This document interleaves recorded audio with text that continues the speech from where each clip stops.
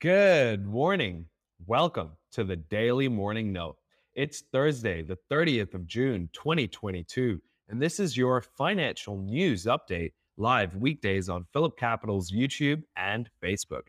I'm Vershawn Gidwani, the presenter for Pitch Media. In today's headlines, with worries about inflation, weakening consumer sentiment, and tightening monetary policy weighing on the stock markets, which sectors will you focus on? Let us know your thoughts.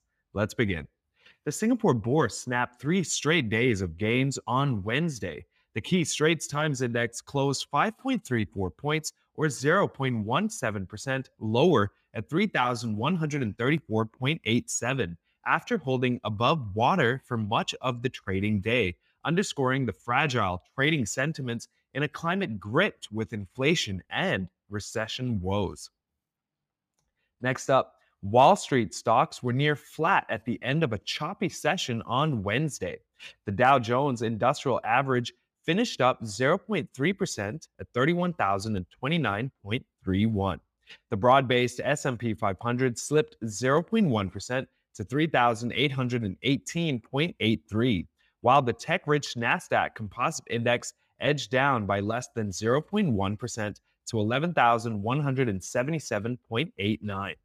In Singapore business news, trace together token maker iWow Technology saw its net profit inch up 4% to 3.9 million Singapore dollars for financial year 2022 ended March on the back of growth across all its business segments.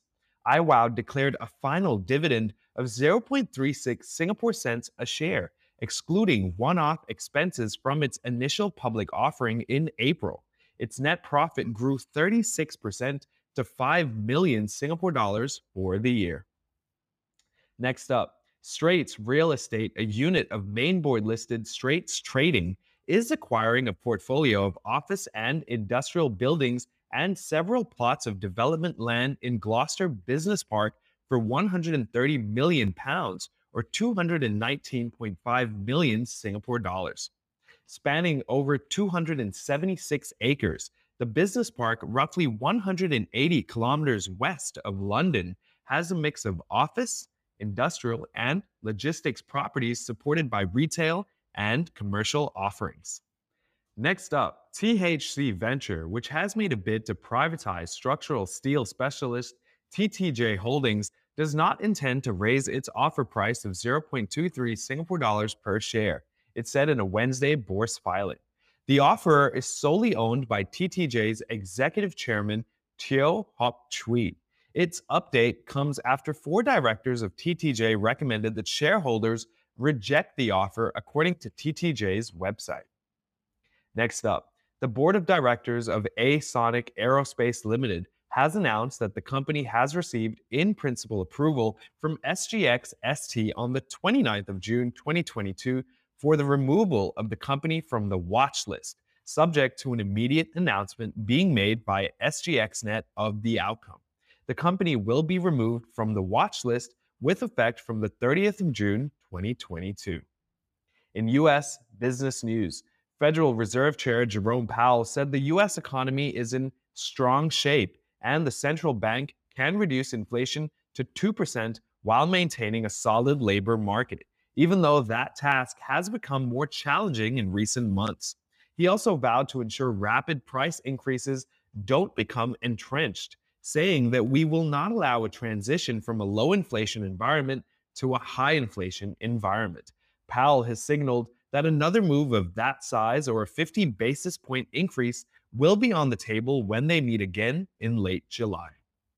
Next up, U.S. personal spending expanded in the first quarter at the weakest pace of the pandemic recovery, marking a surprise sharp downward revision that suggests an economy on weaker footing than previously thought. Outlays on goods and services rose an annualized 1.8%, compared with a 3.1% pace in the previous estimate, according to Commerce Department data out on Wednesday.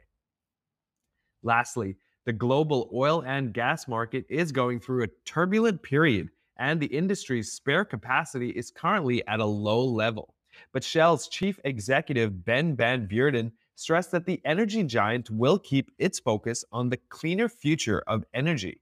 Speaking to reporters on Wednesday, he said that spare capacity is low now, due in part to the fact that companies like Shell and national oil companies around the world had scaled back investment levels quite a bit, even before the COVID-19 pandemic.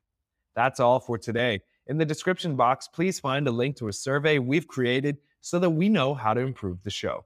Please like, share, and subscribe for more. Thank you. See you again.